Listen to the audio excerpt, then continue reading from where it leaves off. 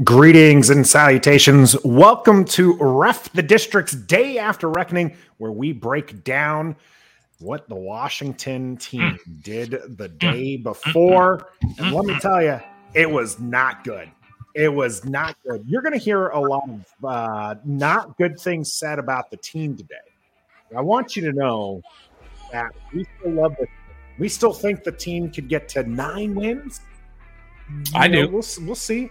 We'll see how that is. Let us know in the comment section how many wins you think are on the table here for Washington after another disaster. There's no other way to put it, right? Like, it was just not a good game. Second week in a row, they get shut out in the first half. Yeah. And unlike the time before, they weren't able to explode on offense. They did shut down the Eagles that second half, Stoner. But they did, and they shut down the look, the defense. The pass defense was not great. Okay, the run defense was actually fantastic, and I thought they handled Jalen Hurts' escapability and his ability to get out of the pocket and make plays, and right, because we all thought that he was just going to run around all day and just create havoc and all that, and he didn't do any of that. And so they shut down the run game to the tune of, I believe, 2.4 something yards per carry. So Philadelphia came in as the number one rushing offense, I believe. Right? They had 181 yards the week before against Minnesota. Right? And they had a whole bunch, obviously, against Detroit in their first game. So they were contained for the most part. So defensively, I thought they were okay. Pass defense was not great, but it wasn't atrocious. And offensively, it was one of the worst offensive performances I've seen in a long time. I know what happened, Stoner. You told us all, there's nobody besides ourselves who can stop this offense. Yeah. Is that what happened? Did Washington stop themselves, or did Philadelphia do something to make that happen? Well, I think it was a combination of the two. Philadelphia was getting pressure, so most of their rushing on Carson Wentz was a 4-man rush. So that is their ability to get home, and it was our inability to block them. But for sure, the game plan was not good offensively. The execution was worse than the game plan, and the ability to adjust on the fly was not there. So, combination, to answer your question specifically, it was us being bad and it was Philadelphia being good. I mean, they held Philadelphia Minnesota the week before to 7 points, and that's a potent offense that they have in Minnesota. Yeah, absolutely. Well, I'm Nathan Perry. That's the Stoner. No Trev today. He's working again. Maybe he'll jump in, working his shift on the Sky Bar there. We do have Joe Castro going to come in, hopefully not gloating too much. And he'll give us the Philly side of things. When we did this, before, there was actually some praise coming from the opposing team from Mike last week on how well Washington played. And aspects of it. So it'll be interesting to hear from Joe whether or not there's something Washington fans can look forward to. Want to give a shout out to those in the chat. We got the Commandalorian. I am sorry that it is not a superhero. We got the Hogs or Dogs, but maybe we'll get some kind of name in there. And I actually hope, for the record, that the Commandalorian stuff sticks around. We got EP4 in the house. Doug, Dominic, Neil, Gus Bus. Schweitzer let us all down. I don't know about nursing an injury. I just don't think that he's our answer at center. Not at center. I want him out of there with the quickness. Yeah, Al Catone in here as well. Mike Lee, my mom's in the house. Caleb back here. Excellent. Rockman, love to see you going commando. Getting to watch us live. We appreciate it. Hey, make sure that all of you have liked this video, subscribe to the channel. We're gonna break this down, do what we can to talk about the team doing here. Doug, we are. We're going to try to find even more positives. Defense wasn't dysfunctional like they have been. Signs of getting things working. Absolutely. I mean, Stoner mentioned even if they were in cruise control, as I saw the other comment there in the second half, you stop the run, right? They're a team that's designed to run the ball. Philadelphia is, and you've stopped it. They rushed 30 times, 72 yards. That's the tune of 2.4, as you mentioned, Stoner. That's putrid. That's something Washington can hang their hat on, because that was, something. Another thing is Jamin Davis, 2 sacks. Now, there's some talk about those 2 sacks, and I want to get this out of the way real quick here. Okay. First one was he came charging in, and Jalen Hurts slides. Jamin Davis is one, tapped him while he was on the ground. They called it a sack. Yep. I have no problem with that being called a sack. I think that's absolutely what it is. He gave him up. He gave himself up because he was about to get rocked by Jamin Davis. That's right. Plain and simple. That's a sack. The second one, a little bit more controversial for even more people, is Jamin Davis was the one closest to him as he ran out of bounds. That's how it works. That's how it works. That's how the stats are kept. If you go back and look at whoever the league leader was last year, I don't know, was it TJ Watt? TJ Watt. Go back and look at every single one of his sacks, and I bet you he has 1 or 2 where he ran a quarterback out of bounds, and he was the closest to him. That's how it works. Now, if he gets 10 of those in a year, then you can start to say, okay, it's a little bit of a fraudulent stat. But I mean, whatever. We're not over here saying Jamin Davis is the new Micah Parsons or Khalil Mack or something in the league. He's not that. He had a couple of good plays. He got a couple of good sacks. Okay, I'm good with all that. I don't think it was controversial. If people want to nitpick on stuff like that, go for it. And all I'll say to them is, again, go look at TJ Watt's 18 and a half sacks or whatever it was, and I bet you there's 1 or 2 in there where he ran a quarterback out of bounds and he was the closest one. You can take that away too? No, of course not. No, you're going to let it stand there. Al Catone asks, did we hold them to 24 or did they press the brakes? We held them to 24. Scoreboard says 24. Maybe they could have done a few more pass plays. Thing is they didn't. They played it conservatively, and that is honestly, like, if the offense could have got itself clicking, I think Philadelphia would have been in trouble there. And maybe that's the burgundy and gold glasses, that we're wearing. The game didn't play out that way, obviously. But Washington did what it needed to do in the second half. The defense did, anyways, to make that a game where if their offense was effective, they could have come back and at least made it a 1-score game. That's not how it is. And I think in the second half, even in the fourth quarter, you look at the play chart and you see incomplete. This is Philadelphia's offense. Incomplete pass, incomplete pass, incomplete pass. So they dropped back to throw 3 consecutive times and didn't get it. Now, were the receivers running less hard? I mean, who's to say? But at least the play calling was not putting the brakes on. They threw 3 consecutive plays. That was fairly late in the fourth quarter when the score is 24-8. So you can say they put the brakes on all you want, but they're still out there throwing. And they threw some long passes in the second half that were not completed. So, again, it's easy to say. It's just easy to take an overall view of the game and say, oh, I'm sure that they just let off the gas there, put the brakes on in the second half. Well, watch the plays, look at the play sheet, go back and watch as much as you can and see that they were not putting their foot on the brake. Maybe after that they may have, because I think they ran like there was definitely a hefty share of runs there towards the end. But that's what you do when you have a lead and you're just trying to get out of the game.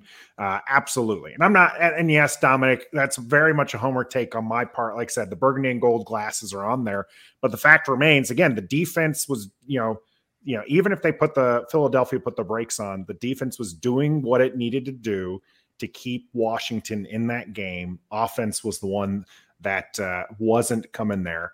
Offense was terrible. And Caleb puts the entire loss on the offensive line. you kind of talked about it. We talked about those, Wes Schweitzer not wanting to see him back underneath center. Mm-hmm. What happened? This is one of the core strengths of the team that we thought we weren't going to have to. We praised the coaching. We praised, we did lose Sheriff and obviously Eric Flowers, who's still available, FYI. But what happened here with the offensive line? Wow, it's been brutal for 2 weeks now, not just this week. The game 2 against Detroit, they were not very good either. Although Detroit was just bringing all kinds of pressure, Philadelphia was not necessarily doing it. They did have their share of blitzes for sure, but the offensive line they weren't good. But it's a combination. It's a combination of the offensive line wasn't good. It's a combination of Carson Wentz was not getting the ball out. There was a lot of instances on his sacks where he had his checkdowns were there and he was staring them down and not throwing to him for whatever reason. So it's a combination of that. It was a combination also of Scott Turner. I didn't see the exact quote about Scott Turner there, but Scott Turner was not making the proper adjustments. Mm-hmm. Game 1, that game plan against Jacksonville, especially those first 2 drives that they scored on, was a brilliant game plan, in my opinion. They were 2 guys in the backfield. They were RPOs. They were quick outs. They were bubble screens. They were things to get Carson warmed up, get him going, get a good rhythm to the offense, and a good mixture of running and passing.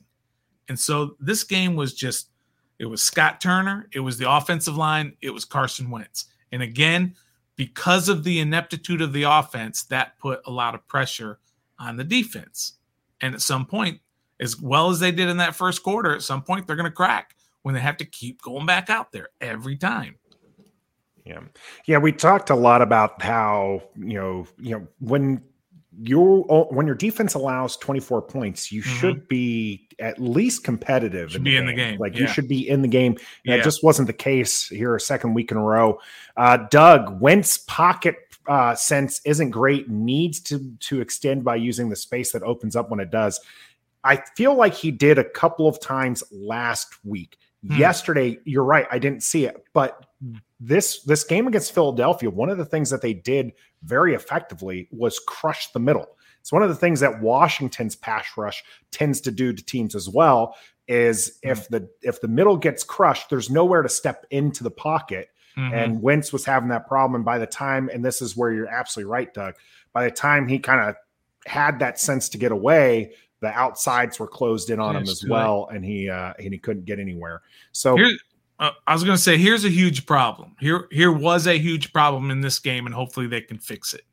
They had a new center, right? Wes Schweitzer's playing center because they lost the starting center in game 2 for the year, Chase Rouillet. He's gone for the year again, second year in a row. So Wes Schweitzer's playing center. Every single time, they were using a silent count. Why were they using a silent count? And it was always the same snap count. Okay? It was, all right, everybody's lined up.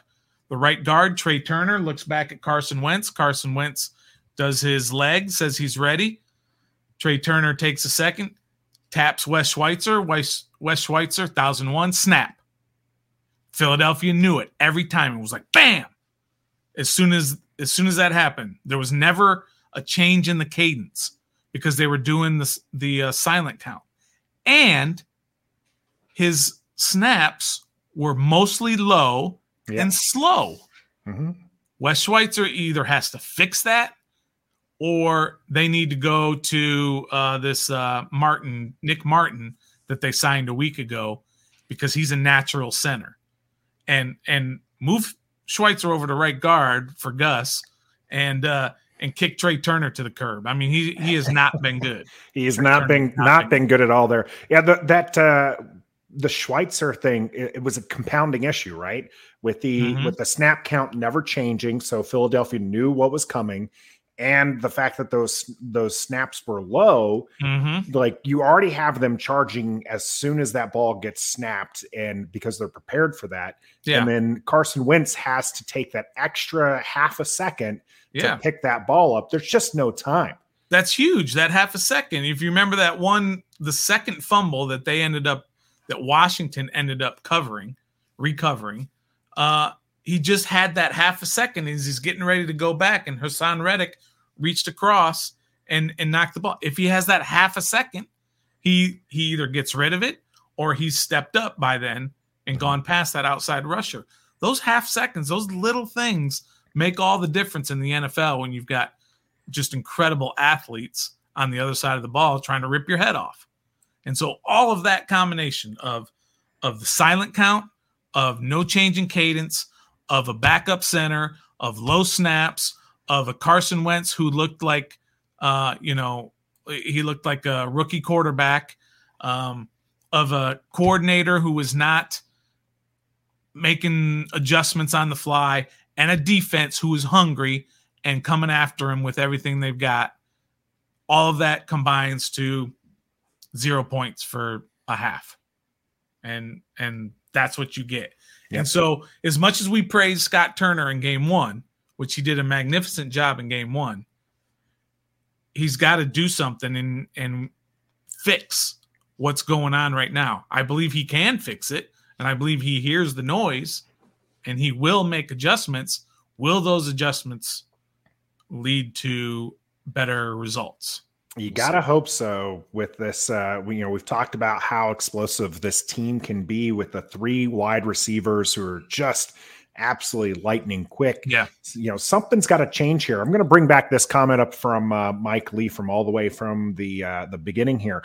I still say we need to all chill. There's only been 3 games now after 10 weeks, and we're here at 1-9, and we should all be calling for a new head coach. I absolutely agree. I agree. There is still time here. This is something that I've seen from a lot of fans here, and we try not to fan police, fan how you want. We get that it's very excitable. It's we're all very aggravated here. We're 1-2. The season is very long. This team could be 2-2 next week. I'm not saying it's a great shot that they beat Dallas, but it is a chance to beat Dallas, and they could be at 2-2. Calling for the head coach change now doesn't make sense to me. Kind of like we were talking about, I get that some people are like, we've seen this stuff for 3 years. We said the same thing for Jack Del Rio, right? You've seen it for 3 years. Well, we're seeing improvement. Let them play out the season. We still have a chance here, and we'll see. We'll see how it goes. Yeah, and let's think back to last year, right? When this team started off 1-2. Right? They lost to the Chargers. They beat the Giants on a controversial kick. I think that was Monday night, or was it Thursday night? It was Thursday night. That's a game you were at, right? Yeah, Jazz and I took club level. Yeah, exactly. So controversial win on that because they had an offsides on defense on a missed game-winning kick, and then he made the game-winning kick. Week 3, if you remember, last year was Buffalo. We went into Buffalo and got humiliated. Shellacked by a much better team, right? And the world was crumbling, and people were calling for Ron's head and Jack Del Rio because I think I don't know what the score was, 44-10, something like that. I try not to remember that game too much. Exactly. So, right, and Josh Allen is on his way to, top 5 MVP finish. Very similar to what we just went through this week, right? And we're all going into week 4. We're going to Atlanta, who was 2-1, and we were like, the season's over. There's no possible way this team can win. Taylor Heineke is terrible. Let's fire everybody. And what did they do? They went into Atlanta and won. Now, Atlanta's no superpower. Not a world beater, right? But I don't think Dallas is either. So when we have to go to Dallas this week, and we'll see how they play tonight against New York. But we went into Atlanta with everybody hating the team and everybody against the team and fire everybody and everybody sucks. And they went in and won a football game and went 2-2. Now, I think they lost their next 5. Right. But I'm just saying that we can't call it a season this early. It's a week-to-week league. Look at all the teams that won this week that had no business winning. Indianapolis had no business beating Kansas City. Yeah. Right? After getting shut out by Jacksonville the week before. Right. And just some of these scores. I mean, Jacksonville went into the Chargers in LA and just smoked them up and down the field. So it's a week-to-week league. The Giants are still undefeated. That might change tonight. I personally hope it doesn't. What was their record after the bye last year, or coming out of the bye and playing against Tampa? Weren't they 2-6, right? Because 2-6, they had the 4-game winning streak that made them 6-6, and everyone started talking about, can they pull it off? Right. Can they get to the playoffs? And then the wheels fell off again. Yeah. So they were 2-6 going into Tampa to play the Buccaneers and Tom Brady. I don't even remember if it was at home or on the road, but it was against Tampa and the defending Super Bowl champions and Tom Brady, and they were on a 4-game losing streak. And the world is crumbling. And they went and they beat Tampa Bay. And then they beat Seattle during that streak. And they beat Carolina, I believe. And I don't remember who the 4th team is. But then they went on a 4-game win streak. And then the wheels fell off because of everything with the injuries and with the COVID and all that other. You're starting. What was that guy? What was that guy's name that started? Gilbert Grape. That's who I called him. What's eating Gilbert Grape? Yeah. So everybody's just got to kind of chill out a little bit. Now, you're right. We don't want to tell you how to fan, but, this is just kind of advice then. Yeah. Chill out a little bit. Take a couple deep breaths. Yeah. Let's look at it again after week 7. And if they're 1-6, then I'll be right there with you firing everybody. But now's not the time. Now's not the time. And that's kind of Gus Bus here. We're sticking with Rivera while Roseman pushed Super Bowl winning Peterson out the door and reset with Sirianni. But let's stay the course. Here's the thing, Gus Bus. I got myself in trouble with a lot of fans prior to the season for saying that Ron could be potentially out after this season. Mm-hmm. Now everyone's starting to kind of come out and try to cut Ron right now. I'm not saying Ron's job is safe. I'm just saying it's week 3. Let the season play out. Yeah, exactly. By all means, if the season ends up 1-16, you got to cut ties with Ron Rivera. Like you have to. And that's one of the things that I talked about when it came to Carson Wentz.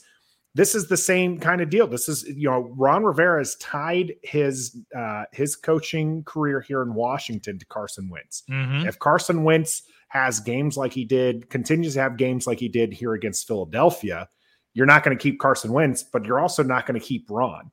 But if both can thrive here, then you can continue seeing that. And the thing is Wentz is essentially on a 1-year, $28 million contract. They don't owe him anything after this year. Mm-hmm. And if you want to change it up next year, you can, and change it up with a new coach and everything. Go find that offensive guru that's maybe going to be able to use these wide receivers the way that they can be, and we'll see what happens. But that's all problems for future Commanders fans. That's right. We'll worry about that later. Right now, we want to focus on what can we do to improve this team for the next week. What went wrong yesterday? What went right yesterday, Stoner? Let's shift gears a little bit. Let's talk more about the positive. Sure. What did you see, that was positive about this team yesterday? Well, I know it's hard. 24-8 is not a great score. Yeah, but it happens. Well, I'm not necessarily. There were some positives. But we're not like sugarcoating it. We're not looking at it with burgundy and gold glasses. We're not drinking the Kool-Aid. But there were some positives. I thought they ran the ball well. They didn't run it enough, but they ran the ball effectively to the tune of, I believe, 4 yards a carry, 22 for 87, I believe. Mm-hmm. Which is okay. So they ran the ball decently. And I think defensively, they stopped the run. I was impressed with that. And Benjamin St-Juste really shined yesterday. He played, the lockdown. He played very well. So, and the special teams did not put the offense in bad positions. Yeah. Right? They only had one return, and that was on the free kick, which Milne returned 29 yards, which was pretty good. He had a good return. So otherwise, they didn't have any screw-ups. The punt and kick coverage, although the kick coverage was only twice, I believe, the whole game because they didn't score hardly at all. But the punt coverage and then the punt coverage was really good. They didn't allow their guy to run in. I mean, so are those things that are going to win games? No, not really. However, they were things that happened that were positives during that game. There are more positives than the fact that the embarrassment only lasted 3 hours. That's though that is nice when the game gets over quick. When you're losing that bad, it is nice to have the game there. Bonafide, we're all with you. The O-line was just god awful yesterday. We'll have to see if we can't get that fixed, especially with Micah Parsons coming to town next week. Not that I want our Dallas fan Shady Katie here to hear that. And EP is absolutely right. It wasn't just the O-line. There was more problems that were there. We'll get to those here in a little bit, but we do have Joe Castro joining us to give us the Philadelphia side of the story. Maybe he'll have something good to say about the team, like we had Mike talking good about about us after the Detroit loss. But we'll see here. Welcome Joe Castro to the channel. Thanks for jumping on here with us from the Philly podcast. How's it going, my man? I can't complain. I have zero complaints. I am a very happy man right now. I think a lot of people that love the Philadelphia Eagles are very happy people right now as well. So it's a good day. How you guys doing? All right, man. Not as good as you, Joe. Not as good as you. You want me to make them big screen? Yeah, we can go ahead and make them big screen here. You're better at it than me, so. So here we go. Joe, were you one of the thousands of Philadelphia fans to storm FedEx? I was not. I did not make it to the game. It was beautiful to see how it basically became the link. But yeah, no, I was not out there. I wish I could have made it. I know my boy Carmi was out there. I know you guys know George as well. So I know he was out there, but wish I could have made it. Some content creators did, though. There was a couple of them out there. Was JC out there? Is that who I don't know. But they took over. The fans took over. That's not uncommon. This happens a lot. I can remember specifically in 2018 when Philly fans completely took over the stadium, which was worse than this week. And as fans, I don't hate it I hate it, but I'm kind of used to it. We're used to it, Joe. This happens all the time. Well, with Eagles fans, we travel very well. So this isn't the only stadium that we're going to pack. You know what I'm saying? We did it with Detroit.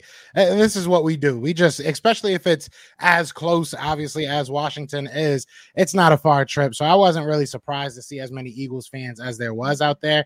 I'm kind of surprised that there's not more. You know what I'm saying? I was kind of hoping there was even more, but you guys had to go into silent count. It was more than just having the fans out there and that experience. It definitely affected the game. And, shout out to Nick Sirianni, our head coach, because he kind of called us fans out and asked for it. So he got what he asked for.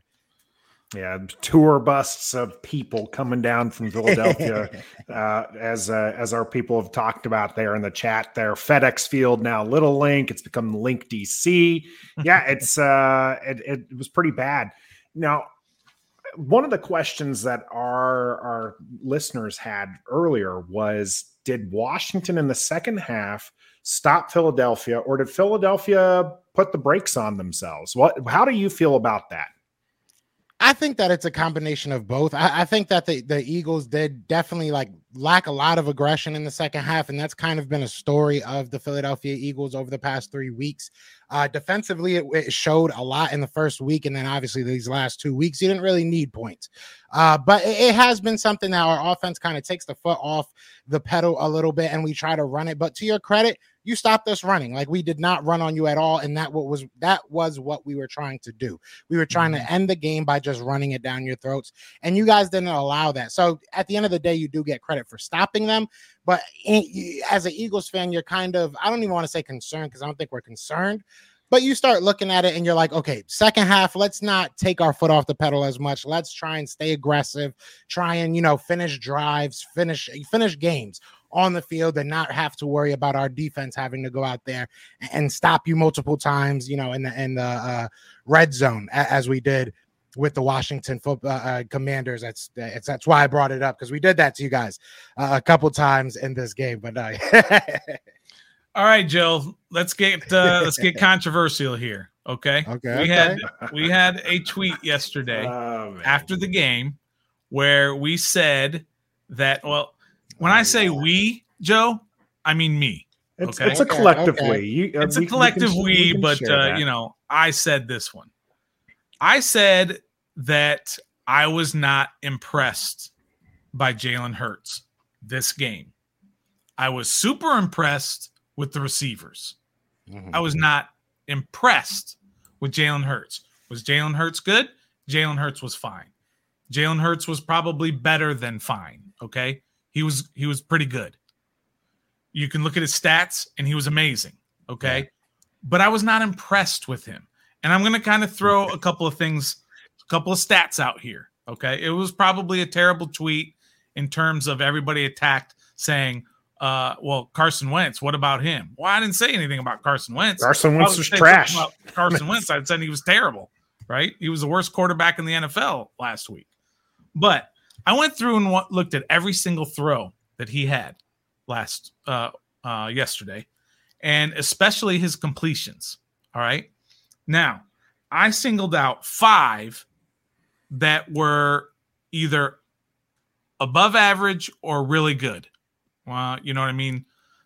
Way up there, okay? 5 of them. One was that first long completion to Devontae Smith down the right side that, by the way, was not a completion. Okay? It wasn't, okay? And if you want to say that was a good throw, okay, but Devontae Smith made an incredible play to catch that ball. But it wasn't a catch, okay? In the stats, it was a catch. But he didn't catch it inbounds, okay? The ball to the left side to A.J. Brown, okay, which was contested. It was a 50-50 ball. It was a floater. A.J. Brown, greater than sign, Kendall Fuller. Okay? He made a play over Kendall Fuller.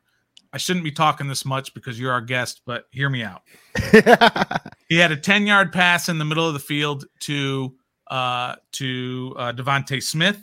Then he had the deep throw right before halftime down the middle, which was a contested catch again.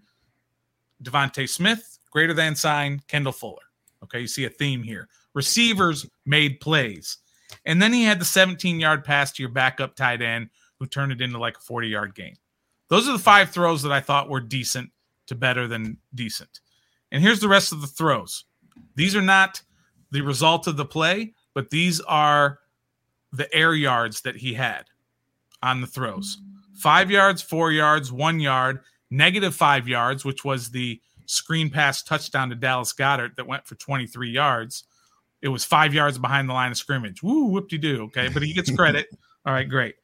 6 yards, 3 yards, 1 yard, 2 yard, -2, 3, 2, 7, 1, 1, -4, -7, -1. Those were his throws, okay? Taylor Heineke can make those throws. He can make those plays. I'm not saying Jalen Hurts is not good. I'm not saying the improvement from year 1 to year 3, I think this is for him, is not incredible. And he could be a top 5 MVP guy. I just wasn't impressed. Tell me what I'm missing after that 5-minute soliloquy. I mean, I really don't think that we went into this game thinking that Jalen Hurts was going to put on his Hall of Fame resume that he beat Washington in 2022. So realistically, I think all that is awesome. What we wanted to see out of Jalen Hurts, and I think that when I say this, you'll kind of realize that you don't have this in a Carson Wentz who's older, is that he takes those easy plays, right? He understands that there are easy plays. One thing that makes Tom Brady a great quarterback, and I'm in no way comparing Jalen Hurts to Tom Brady. I want to make that very clear. But, one thing that makes him so great is that he understands that there's going to be a play after the play he's running. You have to sometimes take those -5 yards and let your top top 3, top 4, top 5, depending who you ask, tight end going out there and make a play. And honestly, those plays, I think, you said that Taylor Heineke can make those plays. I kind of beg to differ. I think that those negative 5-yard plays, those quick screens, those throws into the middle of the defensive and offensive line are some of the toughest throws in the NFL. You have to not only trust yourself to put it exactly where it needs to be, but you need to trust your receiving, tight end, running back, whoever it is, that they're going to be where they need to be. You need to trust that these Tyrannosaurus Rex defensive lineman that they're putting out right now doesn't put his arm out and get a finger on it. So there's so many things that can go wrong. And honestly, I am on the opposite spectrum of that. I think that seeing him be able to do that, I think that says a lot about who Jalen Hurts has become as a quarterback. My biggest worry going into this year, and I'm not here to say that he's finished. I don't think in any way that this, puts a mark on, he's there. He's that guy. I think that as Eagles fans, I think that the franchise, I think that his agent all want to see him continue to have a good year and continue to play at this level, because obviously he can't get a contract till the end of the year, right? So it is what it is. He has to have the best resume built up. I'm not saying he's there, but I'm saying that this is a big jump from what he was last year. I felt like last year he keyed in on certain players, certain, weapons that he had. This year, you're looking at one day it's Devontae Smith, the next day it's, wow, I can't even think of half of our players at this point. But, it's every day it's AJ Brown. I'm thinking like Antonio Brown. I don't know why that was stuck in my head. Right. It's that he's on every Instagram reel. He's on everything. It's so annoying. Except on the football field. It really is. But yeah, seriously, right? But no, you look at AJ Brown. You look at Devontae Smith. One day it's them. Then one day it's your Dallas Goedert. One day it's your running game winning. And one thing that I will say, I'm glad that you guys shut down our running game, because that was one question I had for Jalen Hurts as well.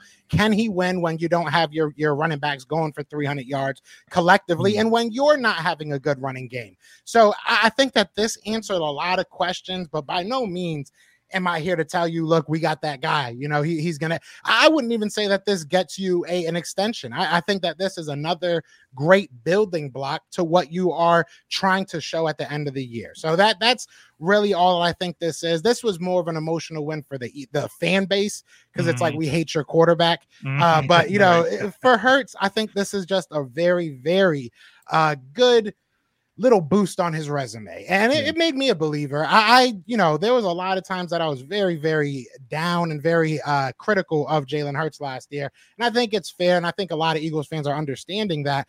But at the same time, this is just like, this is what we wanted you to do. You don't have to go out there and be Brady. You don't have to go out there and be Josh Allen. We don't need that. We just need you to go out there and orchestrate this offense, and I feel like he's been doing it beautifully. Yeah, I'm a little higher on Jalen Hurts than most. I will agree.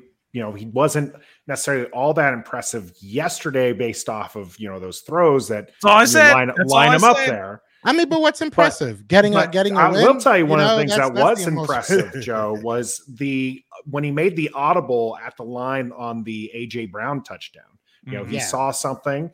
Devontae Smith was just like, what are you talking about? Like, he was just like, I don't understand what you're doing. Like, he got him in lined up and got that touchdown. So those are the things that I think are impressive. I think that his leadership is impressive. And I do think that this is somebody who Philadelphia can rely on. It's interesting to hear from you that you're not ready to give that contract extension. And that was what Gus Bus here was kind of asking is, do you sign him to a contract extension after this year if he continues to play in the fashion that he has, these first 3 games? Right. Yeah. Right now, the season just ended. Joe, are you giving him a contract extension?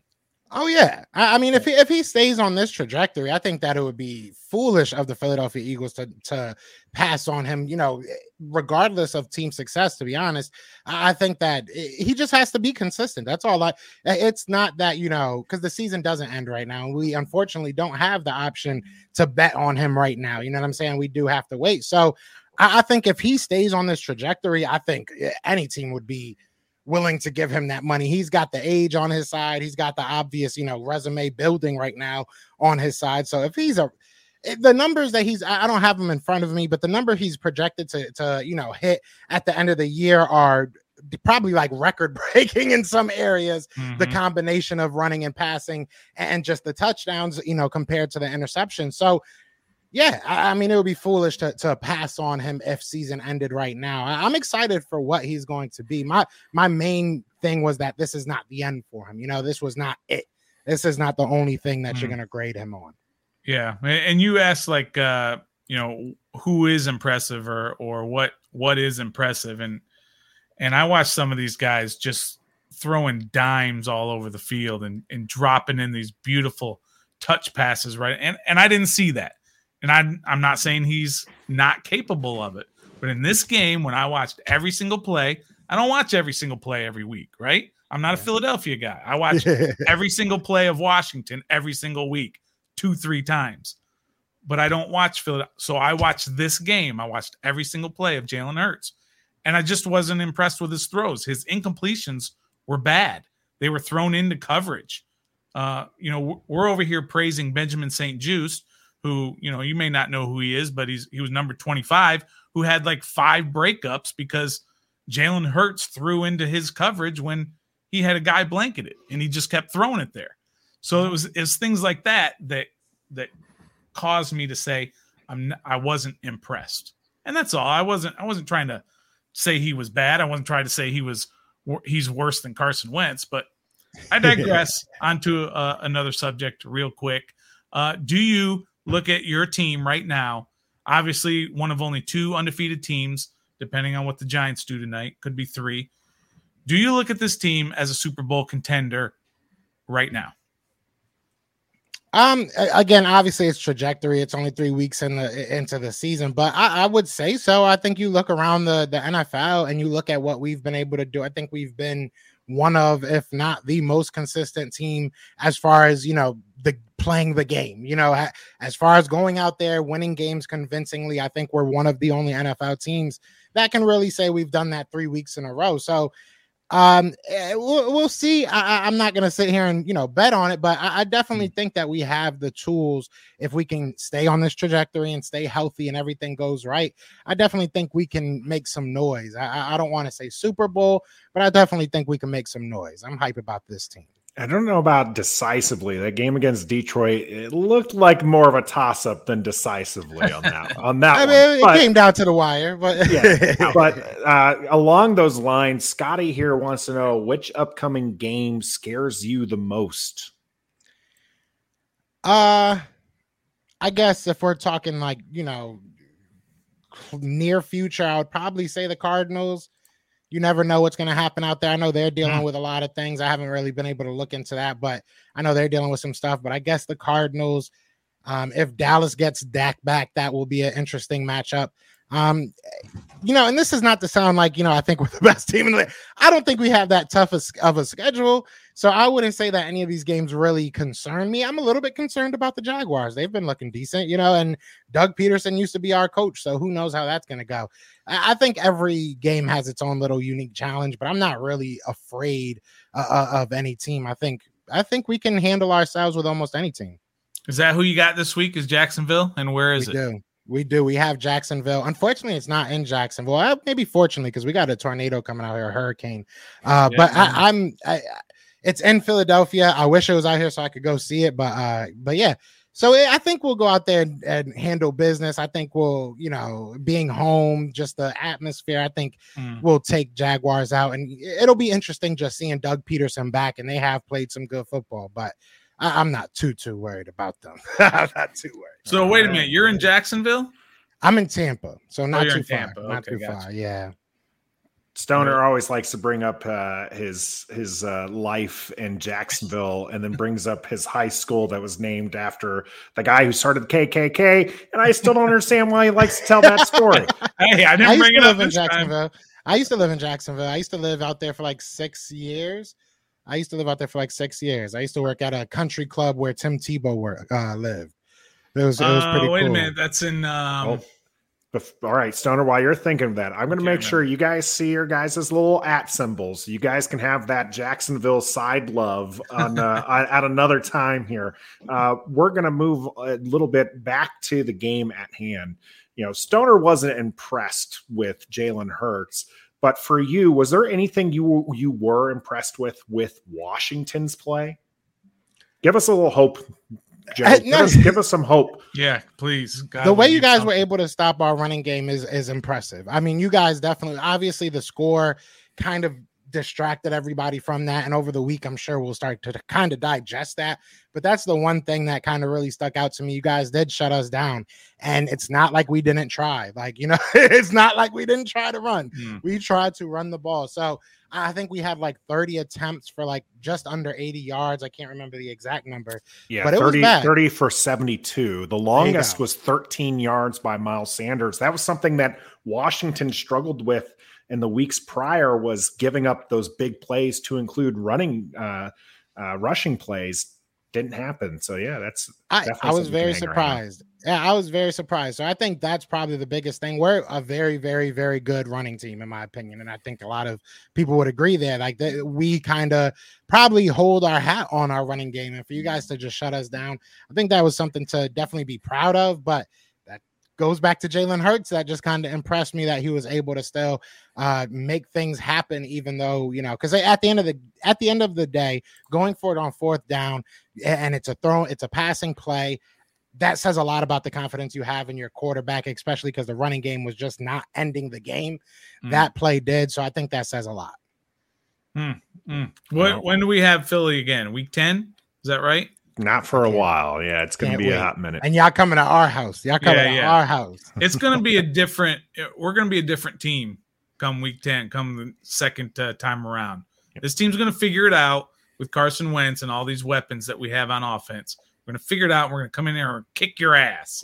It is week 10, the 14th of November. We'll see. One last question from the comment section here from Gus Bus. Does Devontae Smith have a higher ceiling than A.J. Brown? That's a great question. That's a really, really good question. I would really have to think about that. That sounds like a video I'm going to have to do. That is a great question. It depends on what you're looking for. I think that they're both totally different wide receivers, right? Like I feel like what you get in A.J. Brown, you would never ask Devontae Smith to do. I definitely get what you're saying, though. I feel like Devontae Smith could be that big play guy, and he's obviously younger, obviously has a lot longer to go. I don't want to say he has a bigger ceiling. I think that he can be just as great, if not better, but I wouldn't say it's a higher ceiling. I think that they both can be great wide receivers depending on the system that they're in, and I think that we fit perfectly. I think that was a very professional way to kind of get around it. Right. Well, we're going to have to catch when you actually release the video on your full answer for that one. Yes, Joe, where can our, if we have the inkling, maybe before week 10, to catch what you have to say about our Washington Commanders, where do you produce your content? Yeah, you can catch me on YouTube. You can catch me on Twitter, on Facebook, whatever. Just look up Philly the podcast. My social medias are at Philly TP.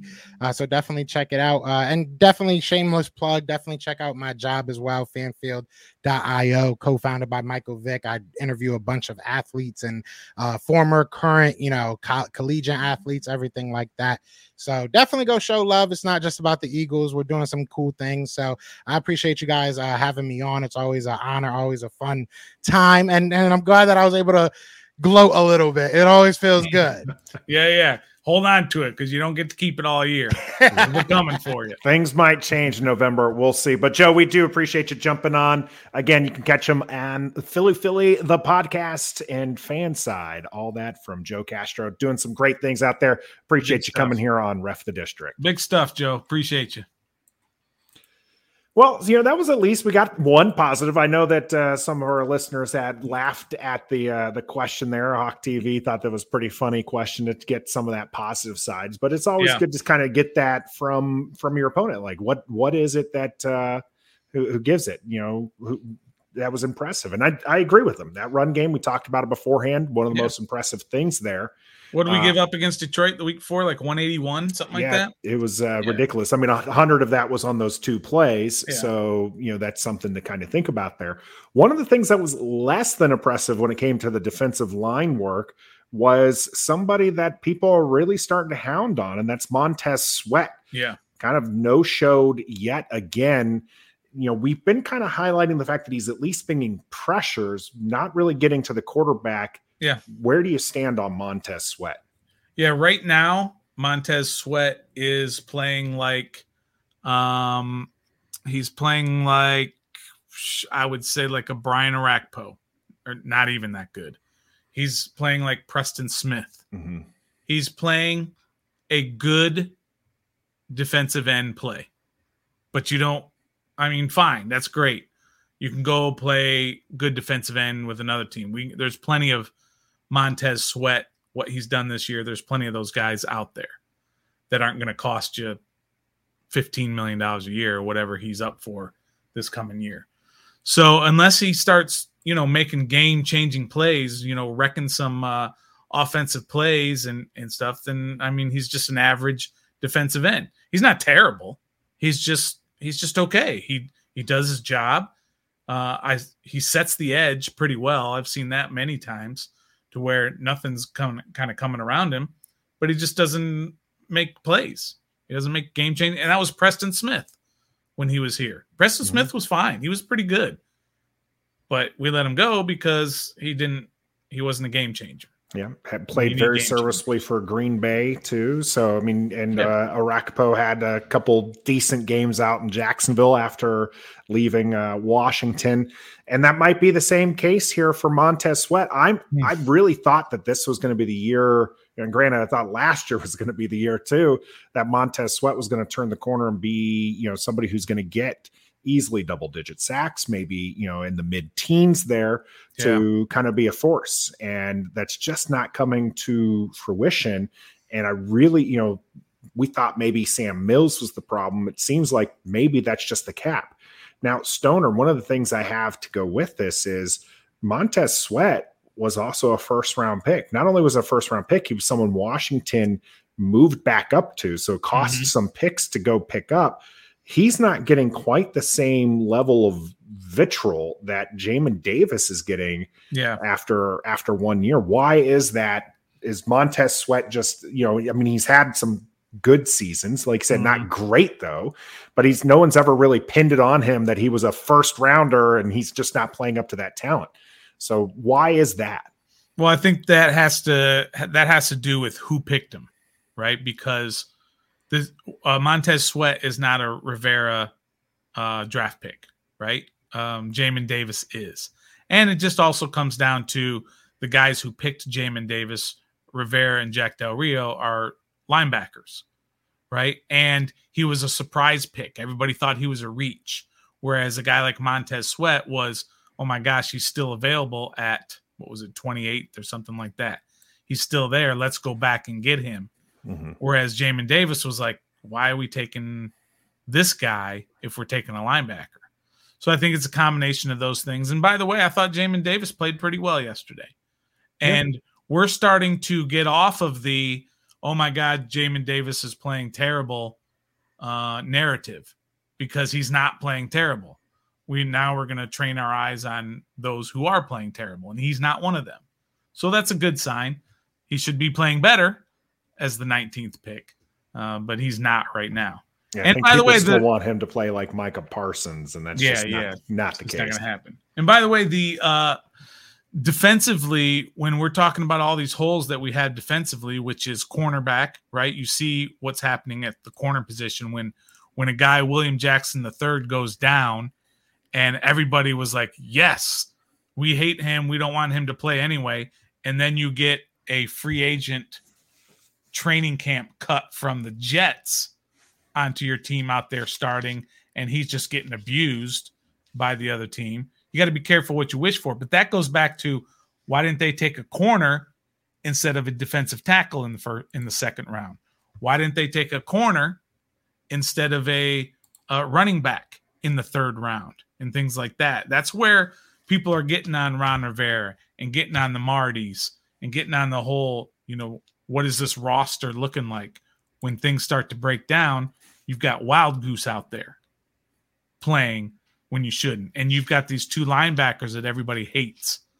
And you didn't pick up another linebacker. You didn't draft a linebacker, all these things. So that's where that whole, Ron's got to go. the Marty's got to go. Jack Del Rio's got to go. They don't know how to evaluate talent and select talent. So they waited and they kept waiting in free agency. So they weren't getting some of the bigger names. Not that I think the big names are what's going to make the impact there.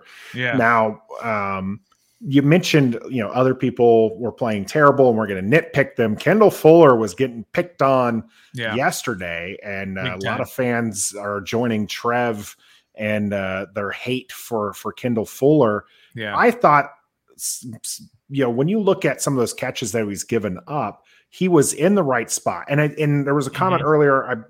It's too far up now to scroll to find it, but there was a comment about how, he's not turning around and looking for the ball. I don't think he's, trained to do that, right? I think because if you look at it, he's watching the receiver, and when the receiver goes up for the catch, he's trying to go up and disrupt the ability to catch the ball, and he's just not been able to do that. Yeah. Kendall Fuller's play, are you worried about that, going forward? I'm not. He's a serviceable corner. He's not great. He's not terrible. And as far as the way, looking back at the ball or whatever, I mean, look at all of St. Juice's plays yesterday when he was breaking plays up. Mm-hmm. He was facing the receiver, not the quarterback, and he was doing that. As soon as he see the receiver go to get it, he'd knock it away. That's kind of the style that they're teaching guys nowadays, that you just watch the receiver the whole time and knock the ball away. But Fuller was definitely picked on. He was in position to make plays. He just didn't make them. There was the A.J. Brown play on the left side that we talked about, where it was a 50-50 ball. Their guy won it, right? And even Kendall went through his arms, but A.J. Brown had the stronger hands and held on to the ball. Great play by A.J. Brown. And the pass over the middle, the deep one down the middle, he was there. Devontae Smith just high-pointed the ball, made a better play. And then the touchdown in the corner of the end zone. Kendall Fuller was right there. But their guy was better than our guy. Made the play. Yeah. So I'm not so worried about Fuller. And by the way, Trev sent in a couple of videos, right, from his time at the stadium yesterday. And one of the videos he was recording when they were announcing the players, before the game and the smoke and all that stuff. And he was recording during the DBs being announced. And it was Derek Forrest. And he's like, Defo! And he's yelling everything. Then it was Cam Curl. And he's like, Curl, yeah. And then it was Kendall Fuller. And he goes, boo! He's trash. He's trash. Now I'm thinking, at least he's sticking with it. At least he's sticking with it. You probably shouldn't boo your team. Your own team. Yeah. But again, we're fanatics. We're going to get into it, and Trev definitely has it out for Kendall Fuller. Let's go ahead and move it along here. I'm interested. I don't even remember which dollar bets we did. Let's pay up. I did not go through the dollars. Did you not? All right. Well, we'll have to collect on those on our Wednesday show. You got them? I got them. Yeah, we can go through them right now real quick. All right. We'll see. With scores, I mean, you had Philly 33-28. I was one of the few people that picked Philadelphia. Yep. I got the 8 in Washington scored. That counts. Scotty's flow. He's in here. Sorry, Scotty. I can't read my own writing, and I don't remember exactly. Scotty's flows Lake. He had Philly 42-28. A lot of people actually had Philly. I'm trying to look at anybody close. Authentic had, or the Beard actually had 61-28. Philly was going to win. Everybody had high scores. Everybody thought it was going to be a shootout. All right, dollar. All right, let's see how these went. I Doug got the 24 for Philly. Yam picked Philly 24-21. I'm gonna double check you on that, Yam. Scotty says he had the 8 too. Yeah, just ignore the 10s, right? We'll ignore the 10s on that one. Yam wasn't there for Wednesday's show, so I don't. So it must have been in the comment section of the video. We'll check the timestamp on that one. Yeah. All right, Stoner says Philly's going to be held under 36 points. No, that is correct. Trevor said it was going to be over. You abstained. Stoner with 1 there. And that's a negative for Trev, right? Yep, negative for Trev. Trev said St. Juice was going to have a pick. Nathan and Stoner both said no. All right. Had a heck of a game though. We were doing this all game. Yeah. Yeah, he was good. He was real good. He could have had 1 or 2 picks. Stoner and Nathan both said Hurts would have a rushing touchdown, which he did not. He had 3 passing touchdowns, so Trev won that one. Nathan and Stoner both with a negative on that. Trev said Gibson would have a lost fumble.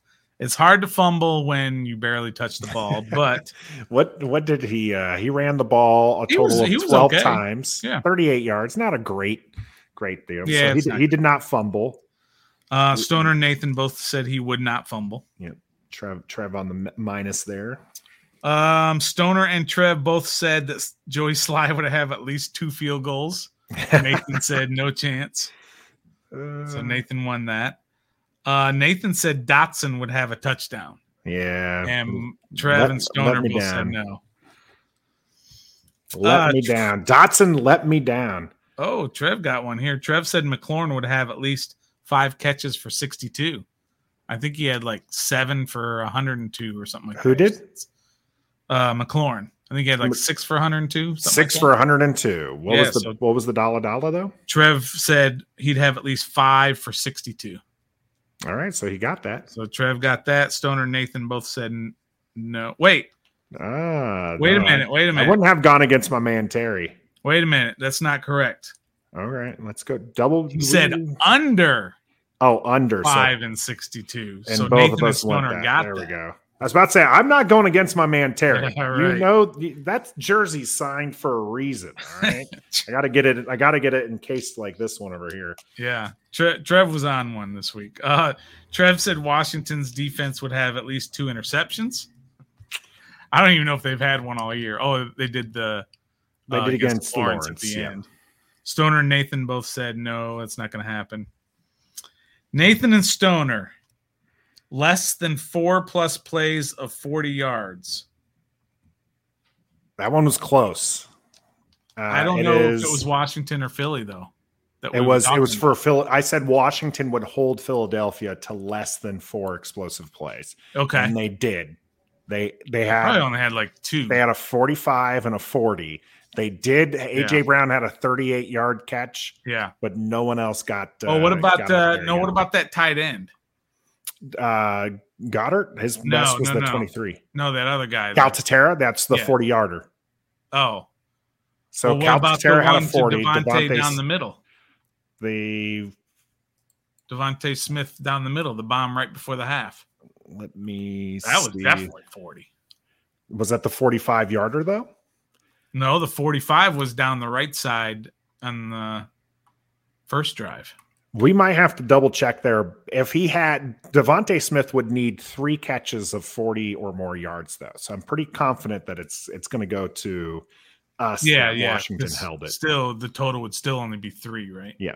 Wait, so the tight end, so the AJ Brown one was only 38? 38. It was 2 yards short. 2 yards. All right, there. let's go Nathan and Stoner again. Positive on that one. Oh my gosh, poor Trev.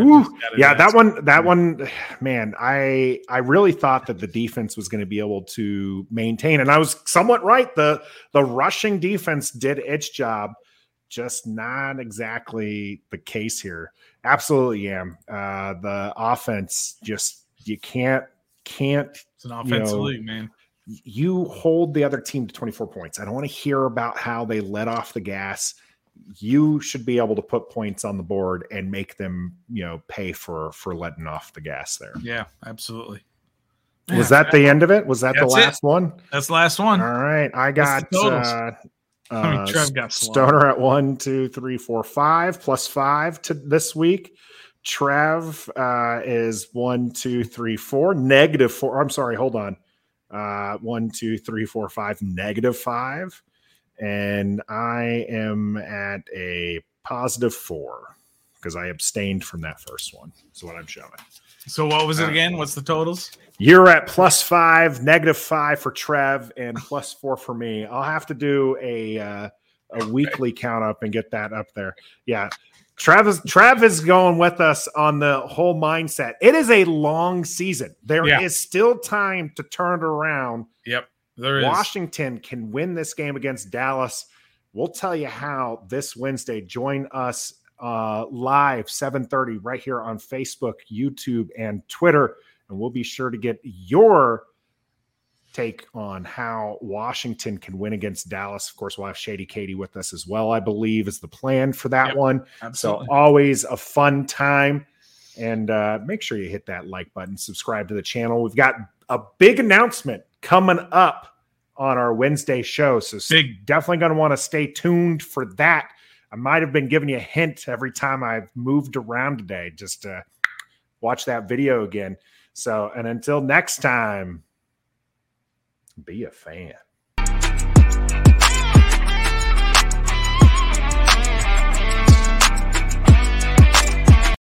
For the ones who work hard to ensure their crew can always go the extra mile, and the ones who get in early so everyone can go home on time, there's Grainger, offering professional-grade supplies backed by product experts so you can quickly and easily find what you need. Plus, you can count on access to a committed team ready to go the extra mile for you. Call, click Grainger.com, or just stop by. Grainger, for the ones who get it done.